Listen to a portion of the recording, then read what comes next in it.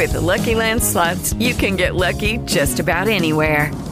This is your captain speaking. We've got clear runway and the weather's fine, but we're just going to circle up here a while and get lucky.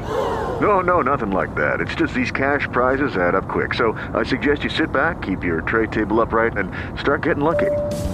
Play for free at LuckyLandSlots.com. Are you feeling lucky? No purchase necessary. Void where prohibited by law. 18 plus terms and conditions apply. See website for details.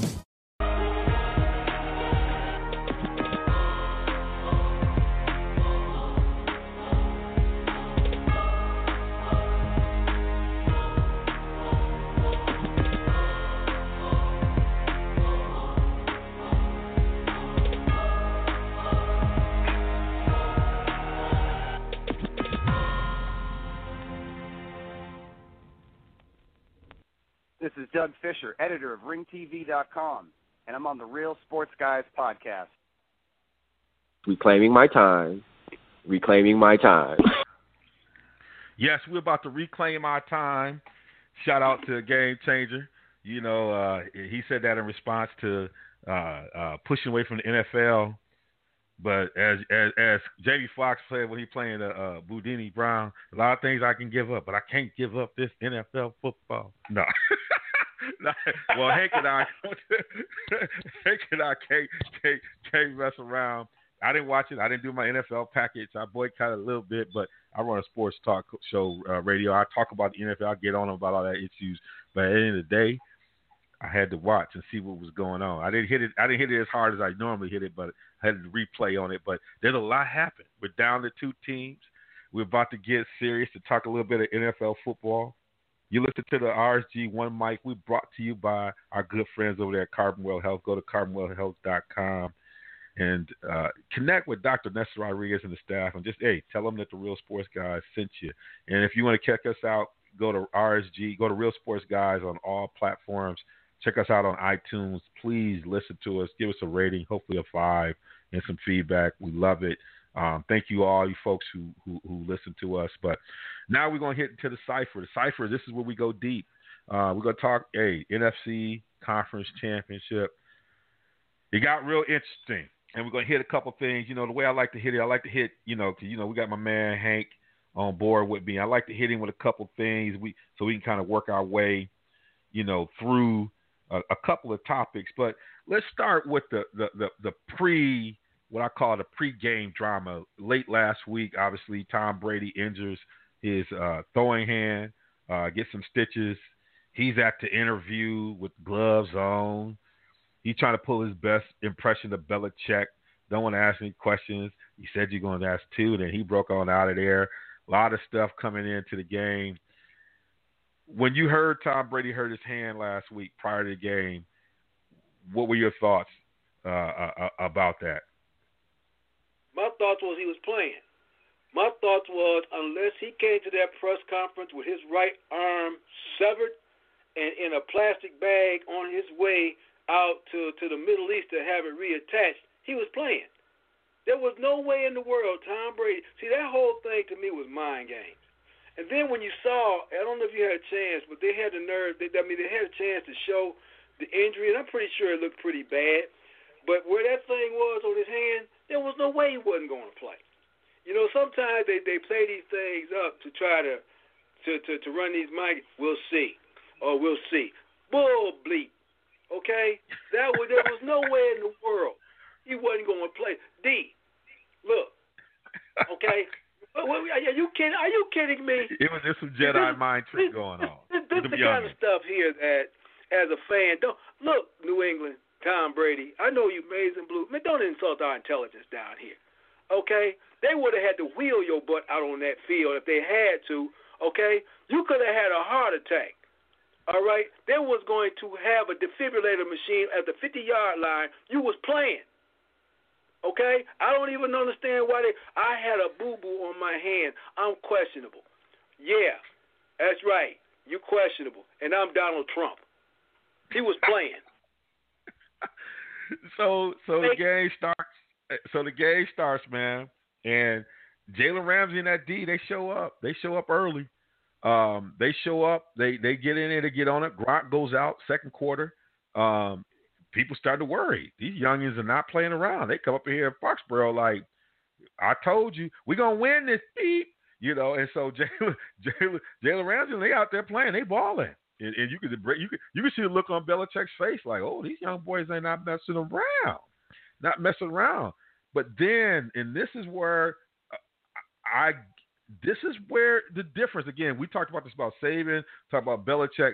Part of it as the coach, are you going to win the game or are you going to try not to lose? They get the early lead, and then they have about 50 seconds on the clock. They're on their own 25. They kneel to go into the half. That's when you start to say, okay, you didn't watch the Super Bowl. Right. You got to take this from him. Like Coughlin gave you the remedy, but he also said we had to go get it. You can't coast in here. You like Tom Brady ain't gonna come out and make a run. Like he ain't gonna figure out, make them some adjustments. They're not gonna figure out how to get around y'all. Y'all was knocking around, but what like he just go. You got to take it from him. You got to stand there, pull it out of his hands. So when you watch the game, you know you hear people talking about pass interference call. Hey, I've complained about them getting calls, and you know I've been one of them big guys complaining about it. But this is also a case where you got to take it from the champ. What were your observations about how that game played out? You know what? Okay, you just said something that is really. I knew you were waiting on it. Yeah, it's more synonymous with boxing. Okay, you've got a popular heavyweight champ, undisputed, and what you're trying to do is you're trying to outpoint him. You think you're going to take the champ 12, 15 rounds, and you're going to win on a split decision. Oh, no, young man. Just because you win the first 3-4 rounds of the game, okay, of the match, you got to knock the champ out. You got to have him wobbling in the corner. In the last round, the champ has got to be out on his feet, and you just tattooing him. If the champ is throwing blows, if the champ is starting to hit you in the body, if the champ is starting to wobble you late in the fight, you off tight. You're going to lose that fight. I don't care how you think you started. Okay, now let's flash back to football right now, okay? This is exactly what we saw with Jacksonville. They came out strong. They came out tough, okay? But I can promise you, if you watch that game, and when Tom Brady and the New England Patriots went down with Gronk out and scored that touchdown, I promise you, you said, here we go. Every fan, I don't care if you was rooting for Jacksonville, I don't care if you were rooting for New England. I don't care if you were rooting for nobody.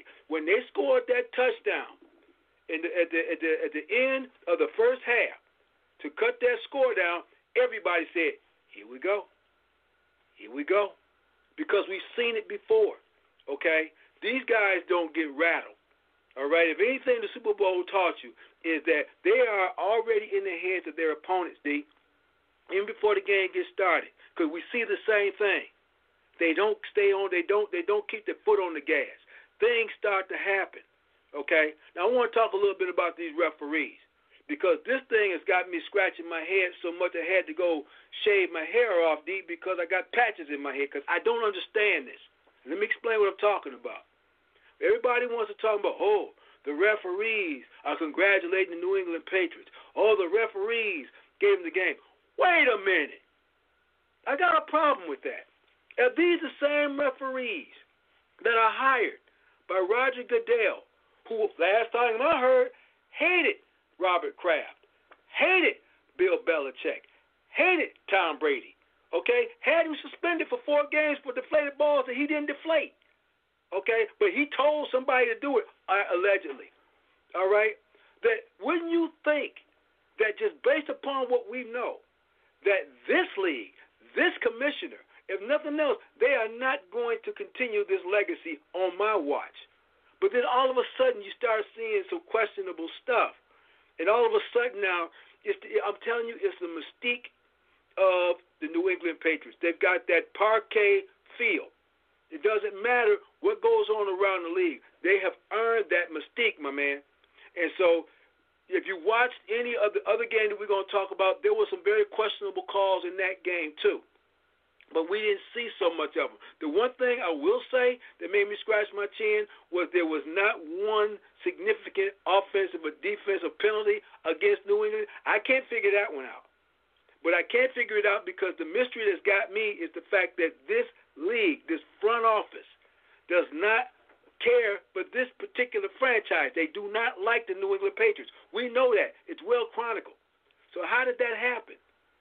Sometimes when you got a dynasty, sometimes when you're seeing something you don't know if you're going to ever see before, everybody involved has a tendency to become a spectator.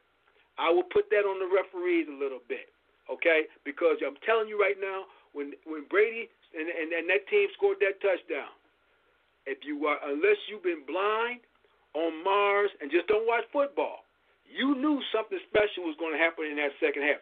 Everybody did. It's just that I think that everybody involved, including the Jacksonville Jaguars, got caught up in the mystique because they stopped playing.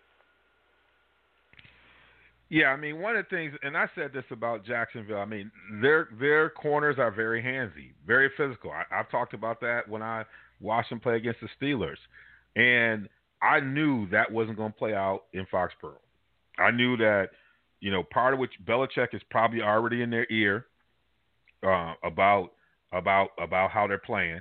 And Brady's probably already in their ear about how they're playing. The other thing is, the one thing that New England receivers do better than any other set of receivers, I talked about this last week about the miracle in Minnesota, is they play to the ball. And when they play to the ball, what ends up happening is when you're being handsy, it takes the referee's eyes to you.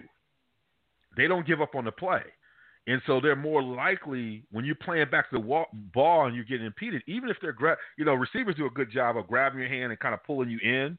I mean, they do all those tricks, but when they play to the ball, back to the ball, and sometimes I swear New England throws those routes looking for the PI. And receivers play back into the ball, and they force the referee to do it more so than you see other receiving units do it. Sometimes other receiving units give up on the ball. They don't. They play to the ball like it's there. In some ways, getting the defensive back to come back into it with corners who are already grabbing you all the way down the field. So I had a feeling they were going to get – I think I even told you that. I had a feeling they're going to get one or two pass interference calls just because of the way they play. Now, people could say, well, New England plays that way. New England's not as handsy. Now, I'm not a big New England fan, but they're not as handsy on that way. Where they lost the game, and this is where I was complaining a lot about the Steelers, is that what they did eventually, what ends up happening is they brought people in the box and they were getting them in the third and long. They were getting the Jaguars. They were cutting them down to getting like 2 or 3 yards per rush when they were started out. The first half, I think, was around 4 yards per rush. So they made that adjustment and took away because they knew let's put Bortles in third long, and Bortles had a decent game. But they weren't trying to make those plays to finish off and those getting down the field, and then they gave up a 3rd and 18 on a cross route. Again, they got them tired. They're throwing all those short routes.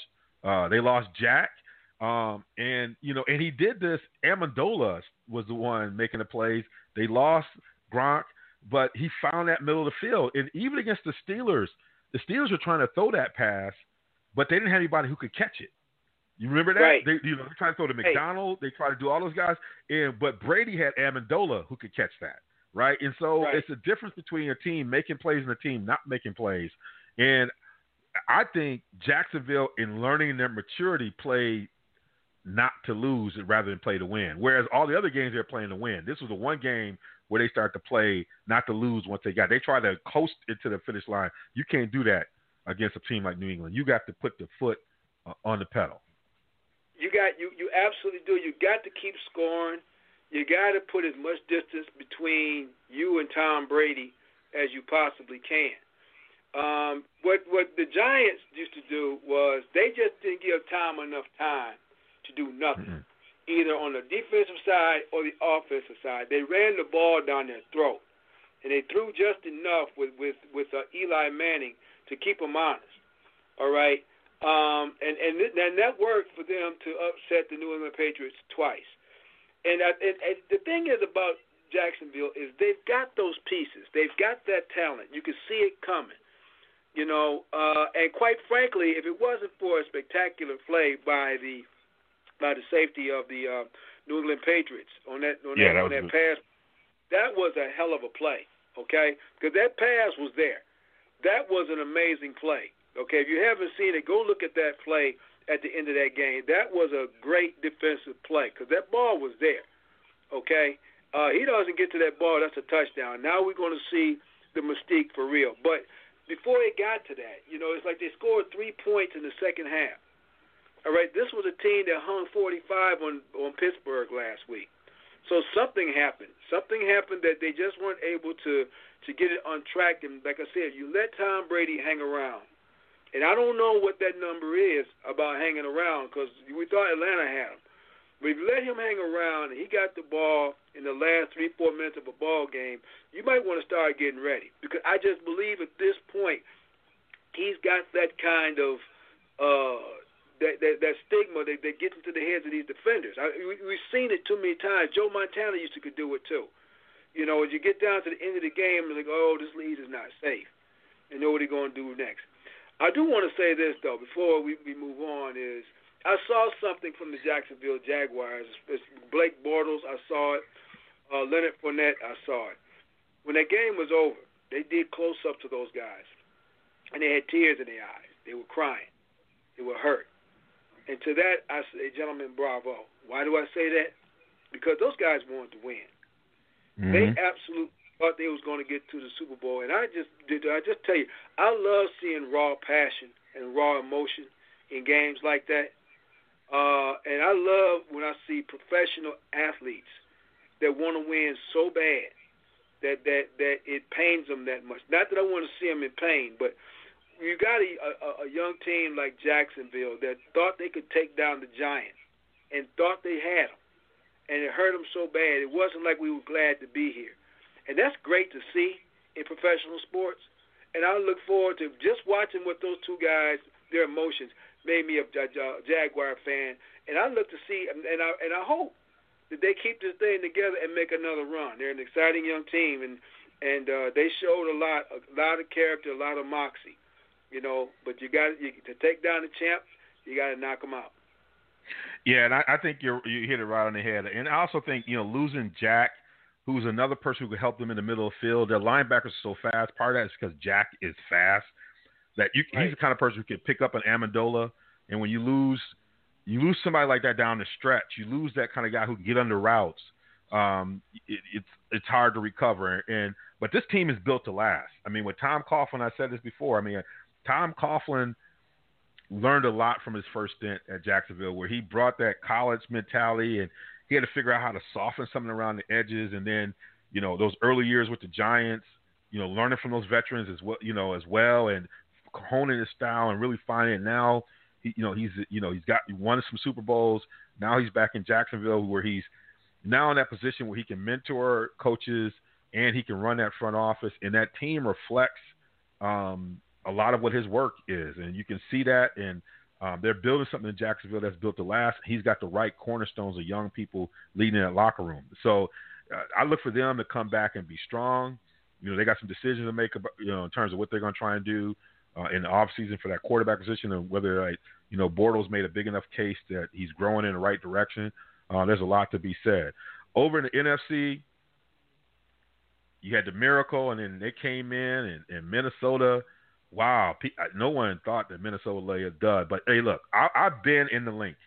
I went there back in the day when Favre was playing for Green Bay, and he went to Philadelphia, a road playoff game, playing against Donovan and them. And Donovan hit him with the 4th and 26 to your boy who's the people champ. And being in Philly, like I said, is a whole different place. And that crowd, they came out, and it was an incredible game of, two kind of perennial backups. And, Case Keenum ran into a buzzsaw out there, and it was an incredible kind of feat, and the Eagles end up soaring.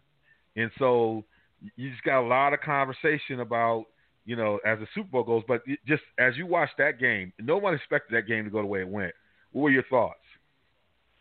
I think that when I looked at that game, and when we talked about this last week, we really was looking for a slugfest. We was looking for a knockdown, drag out, 3 yards in a cloud of dust type of game. We got anything but. I mean, this thing was kind of wide open from the start.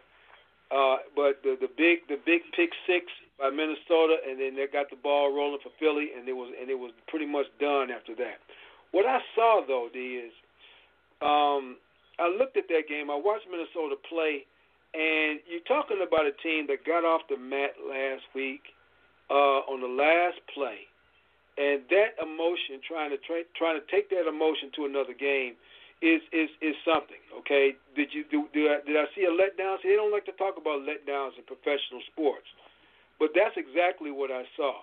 The other thing I saw too, though, was that the New Orleans Saints had exposed the Minnesota Vikings defense, especially their secondary.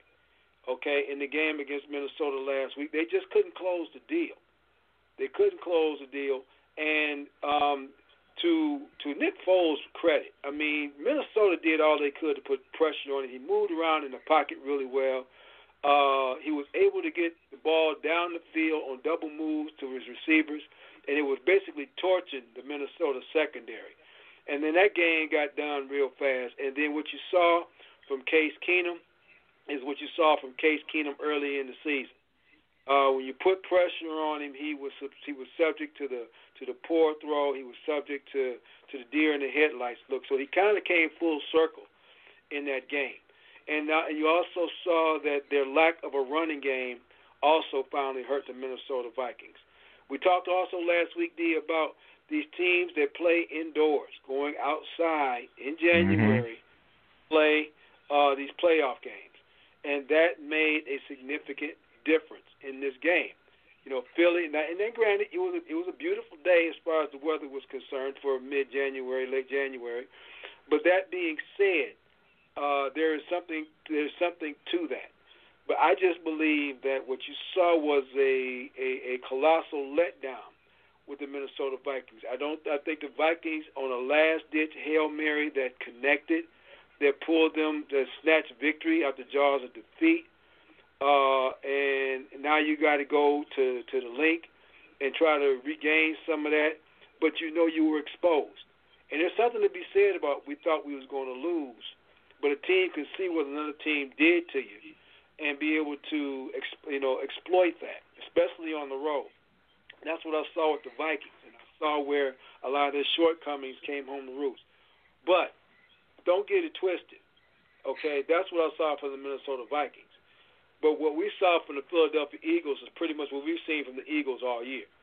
Okay, this team only lost 3 times, and they were blowing the doors off of teams early in the season before they got their first loss. I believe they were one of the last teams rather, to be undefeated before they got their first loss. So this is a good, solid football team. They've been that way all year. And unfortunately, when Carson Wentz went down, everybody wrote this team off. But this is still the same gritty football team. And I'm going to tell you right now, don't look past this team because everybody has got the Patriots, sunglasses on. This team has been tough all year. They have, from start to finish, this has been a tough, gritty football team. They didn't lose. I think they lost one game down the stretch. Maybe, you might want to look that up, when Carson Wentz got hurt. It wasn't like Carson Wentz got hurt and then this team folded the tent. No. They lost one more time after he got hurt. And it was irrelevant because they had already wrapped up the playoffs throughout the NFC. So this is a solid football team, and they have taken to being the underdogs. They have taken that and they have used that to their advantage. They got their fans walking around with dog masks on. They love this, and this team has the same record as the New England Patriots. And so don't sleep on these Eagles. Now I'm telling you. Yeah, I mean, when you think about the fact they lost Jason Peters, Pro Bowl left tackle. They lost Jordan Hicks, one of their key linebackers, and they lost Darren Sproles, one of the most dynamic, kind of utility backs in the league, he still had a lot. He still has some stuff in the tank, and they had to replace all of that mid-season in addition to losing Wentz. So you're right. I mean, they've kind of been able to keep this team together and keep things going in the right direction in a way that you can't sleep on. They're going to come in to this Super Bowl, which we'll spend some time next week breaking the Super Bowl down, and so we won't get into predictions, but they're going to be formidable coming in there, and they're not going to be shying away. Now Johnson, their star offensive lineman who was wearing the dog mask or helmet or whatever it is, a hood or whatever the mask they got going on, talked about Pretty Brady and would love to take him down. I think slow that down. Don't wake up Sleepy Giant. Leave it alone, because now he got 2 weeks to heal. You saw what he did when he didn't even have half a week. So don't get too caught up in all that. But they Philly tough. They represent Philly. These guys are scrappy. They got a number of things they can play with to do this. They got some time to prepare. They got a defensive line that gets after you. So it's going to be a real interesting game as we start to prepare for that run. And so I'm excited about it. We can get into it, but when you think about where Minnesota goes, what should they? In the Minnesota front office, with you're sitting there looking at these quarterbacks, and Case Keenum has been making a run, probably making a Pro Bowl, that Pro Bowl kind of level run. Where do you go if you're them? What do you do? What's your decision? What? Yeah, you know what? You're almost at a crossroads. Here's the thing with Minnesota. They made an amazing run. A lot of that offense, though, was supposed to. Now, keep in mind, people forget about this. It's been so long. Was supposed to run through Dalvin Cook, who got injured. Okay? And then Sam Bradford got hurt. Now, Sam Bradford, unfortunately, has been a China doll since he's come to the NFL. In fact, he started getting hurt before he left Oklahoma. So what are you going to do? And then you got Teddy Bridgewater, who's a coin flip. And then you got a healthy quarterback who's Case Keenum. So here you are, you're the Minnesota Brash. You're a game away from the Super Bowl. What do you do here? And that's a very difficult decision to make. But you have to you pretty much have to sign Case Keenum, don't you?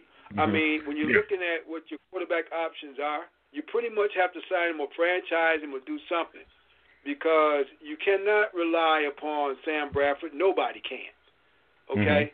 And if Teddy Bridgewater shows that he can be Teddy Bridgewater before the injury, and you don't know that, this man got you further than anybody has gotten you, in the last 2 decades. You pretty much, since Dante Culpepper was your quarterback. So you pretty much have to ride or die for the next year, and then see what you have. And then if it's fool's gold, such as it is, but if it's not, now at least we've seen this happen in the past where you get these quarterbacks, they've been career second stringers, and all of a sudden you give them an opportunity, and next thing you know, you're Hall of Famers. Kurt Warner, Jim Plunkett, those are the kind of players that come to mind. So this could be the same thing with Case Keenum. Minnesota really needs to sign him back. Make sure that Dalvin Cook can take the pressure off in their running game and give it another swing next year. Yeah, I mean, when I thought about Minnesota, I was like, they don't, Dalvin Cook got hurt. Now think about that. You had Dalvin Cook to this team, and even with the way some of that running back stable that they have, I mean, they just kind of came. I was like, well, yeah, that's right. They do have Dalvin Cook. I'm like, that is.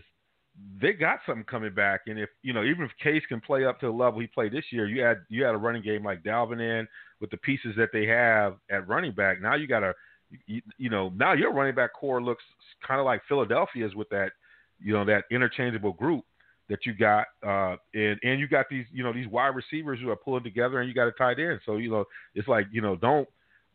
And you got you got a young quarterback who either can challenge for the starting job or is there for a backup, here for a little bit and see what happens. So yeah, I think their future is still bright when you add that kind of talent back into the lineup. When you think about Jacksonville, and do you keep Bortles?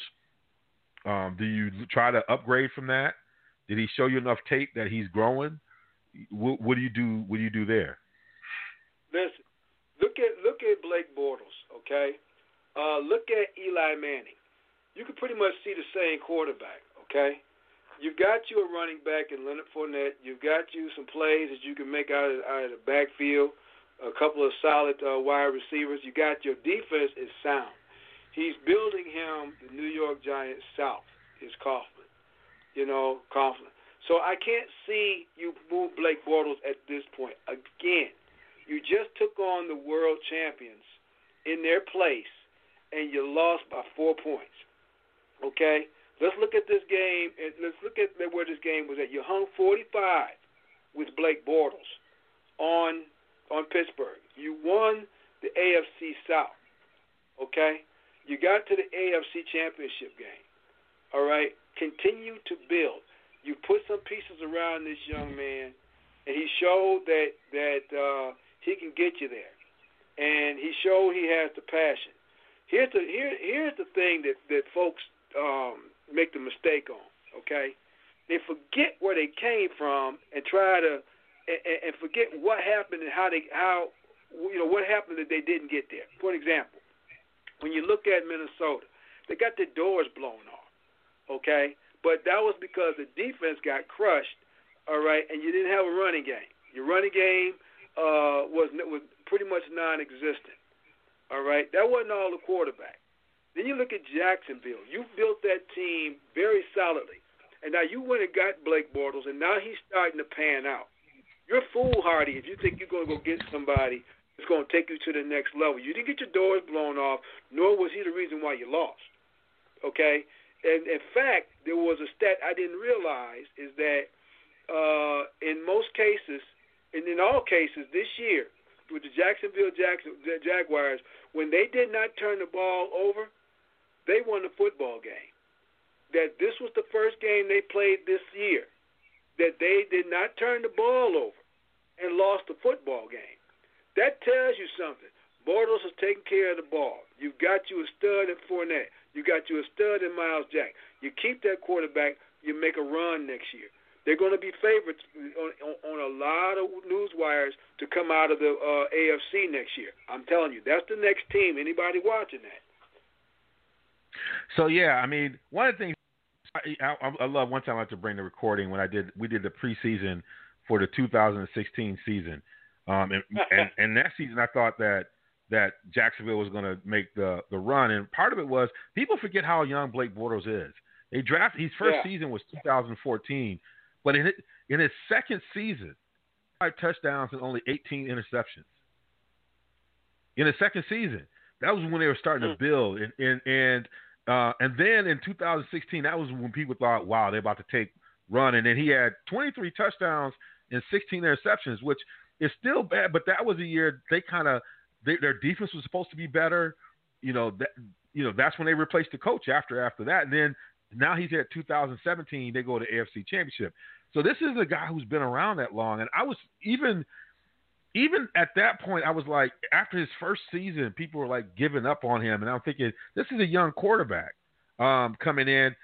Came out of UCF, was pretty highly touted. People kind of didn't know what he do. But then he had that 35 touchdown season. He had that breakout.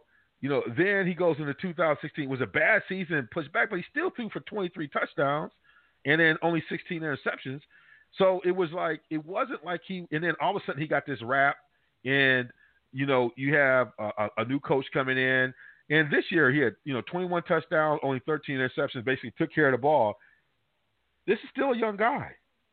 Yeah. And so, the narrative, the way they talk about him is like he's been in the league 8 years. Right. He came in 2014. Well, understand this, too. He came to an abysmal Jacksonville team. Okay? And what the folks fail to realize, the quarterback takes a lot of heat on what's going on with the entire team. And that team was just putrid. All right, what they've done is they've drafted extremely well, and they put some pieces around him. So now all of a sudden, here he is. But you're absolutely right. The numbers don't bear out a lot of what people say. I think that the fact of him being on the Jaguars, them being it's kind of like the same narrative when you talk about a Matt Stafford. Okay, he's got some incredible numbers on a bad football team.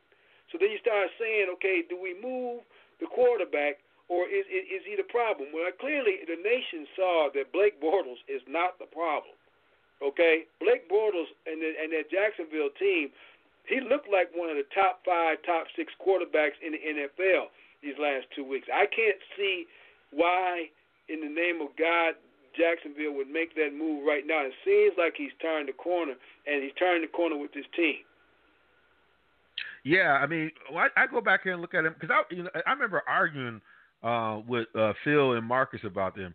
I mean, even in college, this is a guy who threw 56 touchdown passes, only 19 interceptions. He had a 22-5 record at UCF. I mean, this is a guy that came in and wasn't someone that he had some promise, right? He's just like a lot of these spread quarterbacks coming in, but the way he threw on third down against the Steelers, even against New England, he hit some key passes for some yards. You can see he's finding his way. Yeah, it's something for them to think about. I mean, obviously you're gonna have Alex Smith and some other guys out there, but this is a young guy. This is the kind of guy that I can see if they lost him, his career could be resurrected somewhere else because you can see the bones of somebody who's got some potential. And you hear the narrative, you're like, this guy haven't been in the league that long. So it's going to be interesting to see, where this goes. And I was trying to figure out, I was like, wow, how did the narrative change on this kid who threw 35 touchdowns, 2 years ago and had a bad year last year? You could say the coach didn't hold that locker room together, and that's the reason why he's not there anymore. Everything should be on this young man's shoulder. So there's a lot going on here in the NFL as we start to think about it. We got coaches. The coaching carousel is continuing. You got Carolina's defensive coordinator who was just hired to take over Arizona.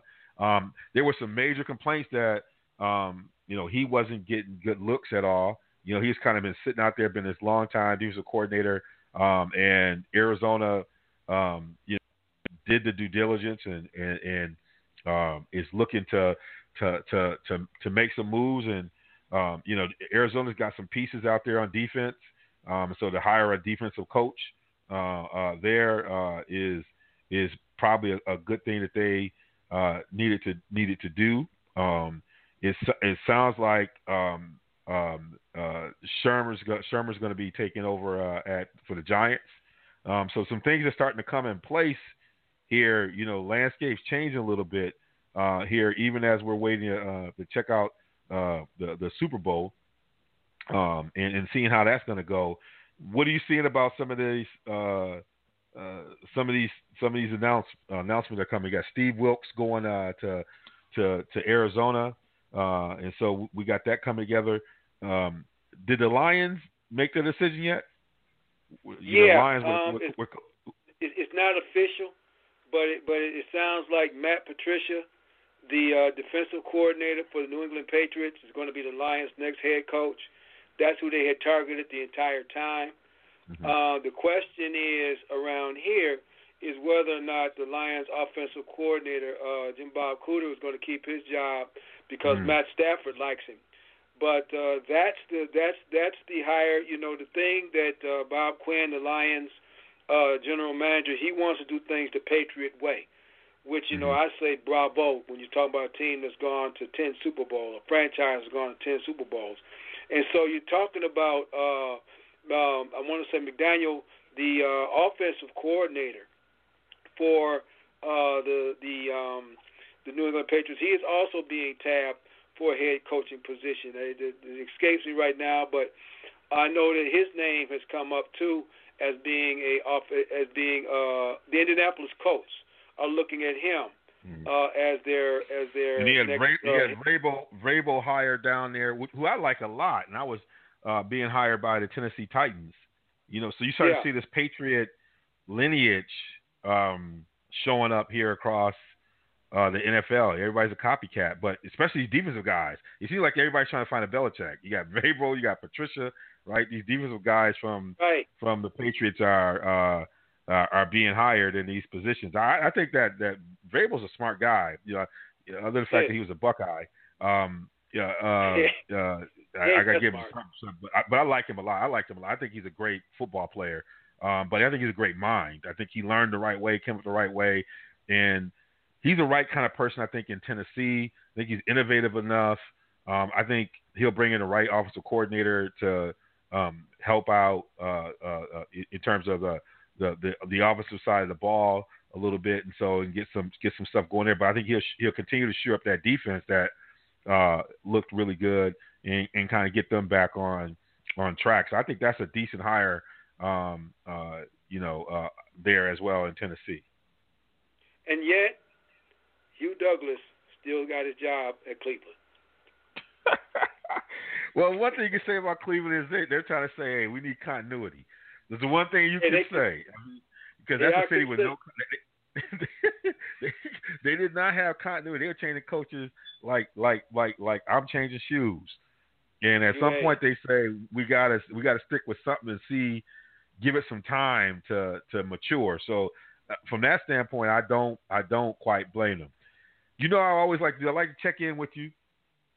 Hank does Inside the Park for us. He does an excellent job with that podcast. But I always want to just see what nibbles you got going on the baseball side. What you're hoping to talk about when folks listen to you on Inside the Park. Well, you know what? This is that time of year, D. This is hot stove still. We still got guys out there that look like they're going to be moved. I'm looking at the tea leaves, reading the tea leaves. Yu Darvish, who was with the Dodgers, during the World Series, is looking to be moved. Look like the Cubs are interested. Look like the Milwaukee Brewers are trying to make a push for him. You got some names out there that everybody needs to try to look out for. Lorenzo Cain looks to move.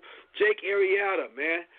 Jake Arrieta was lights out with the Cubs. Now you got teams that's looking to try to get him. You look like Texas is trying to make a push. But don't be surprised if the Nationals don't go after him. The Nationals are good about bumping up that payroll. One young man I want to keep an eye on going into, we're going to talk a little bit more about it, is Christian Yelich. I think I brought his name up last time we were on. Because Christian Yelich, the center fielder for the Miami Marlins, not very happy right now with what's going on in Miami. Not happy at all with the fact that they just got rid of one of the biggest names in the game to go to the Yankees. Now, he's asking to be traded. He's not happy with the ownership led by Derek Jeter. This is a fine young center fielder, probably one of the best center fielders, could be one of the best center fielders in the league. At 26 years old.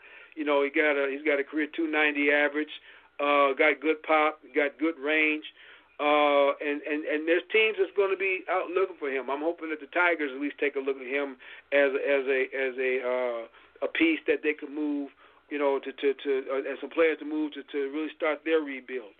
But you look at a team like a Kansas City for this young man. I want to keep an eye out for that, but this is the time of the year where teams start to try to get just that last piece, that last component, what they need before they get to spring training. As we go on with Inside the Park, as moves start to happen, we're going to start break down the 2018 season and what the Astros need to look forward to see if they can repeat for another championship. It's going to be an exciting baseball season. I look forward to it, and I look forward to bringing it to you. Well, hey, y'all got a little taste of what Inside the Park is going to be like. Hank does an excellent job, bringing baseball, breathing that life into it, not just about analytics and eggheads, but still the sound of the bat does matter, that people forget that a lot of this stuff is not causation, it's correlation with a lot of these analytics. And so there's some stuff there that requires qualitative stuff, and Hank reminds you about the heart and soul of the game, and that part I love about it. As well as make sure you check out, go to realsportsguys.com. Check out Sekou's review, hip hop of 2017. Great stuff he's doing there. And check out our big show and all the stuff we have on there. We love that. Hank, I'm gonna let you drop the mic, man, and take us out and end the show for us. I certainly will. Thank you. You know, I started the show this week, today, and I talked a little bit about the government shutdown. I was speaking in light of it, if you will, but, it really speaks to what's going on in this country. When we get to the point where we can't even sit down and make deals because everybody's got to win. I got the win over you, you got the win over me, and in the end, folks, everybody loses.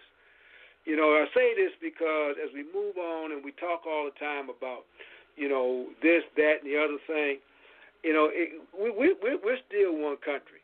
In a couple of weeks, we're going to be in February. There's going to be a lot of talk about Black History Month. There's going to be a lot of talk about the history and the lineage of the African Americans that's on here in this country.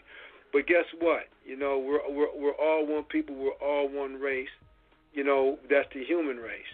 I bring this up because, again, we need to start to get together. If I got the win over you losing, you got to lose over me winning or whatever else, guess what? We both lose, and everything gets shut down. And we don't want everything shut down. We need to keep everything moving. We need to keep everything grooving, and we just need to be that one. So listen, on behalf of the Real Sports Guys, I want to say to you all, be blessed, have a great evening, have a great tomorrow, and we will be back here next week to holler at y'all again. Peace.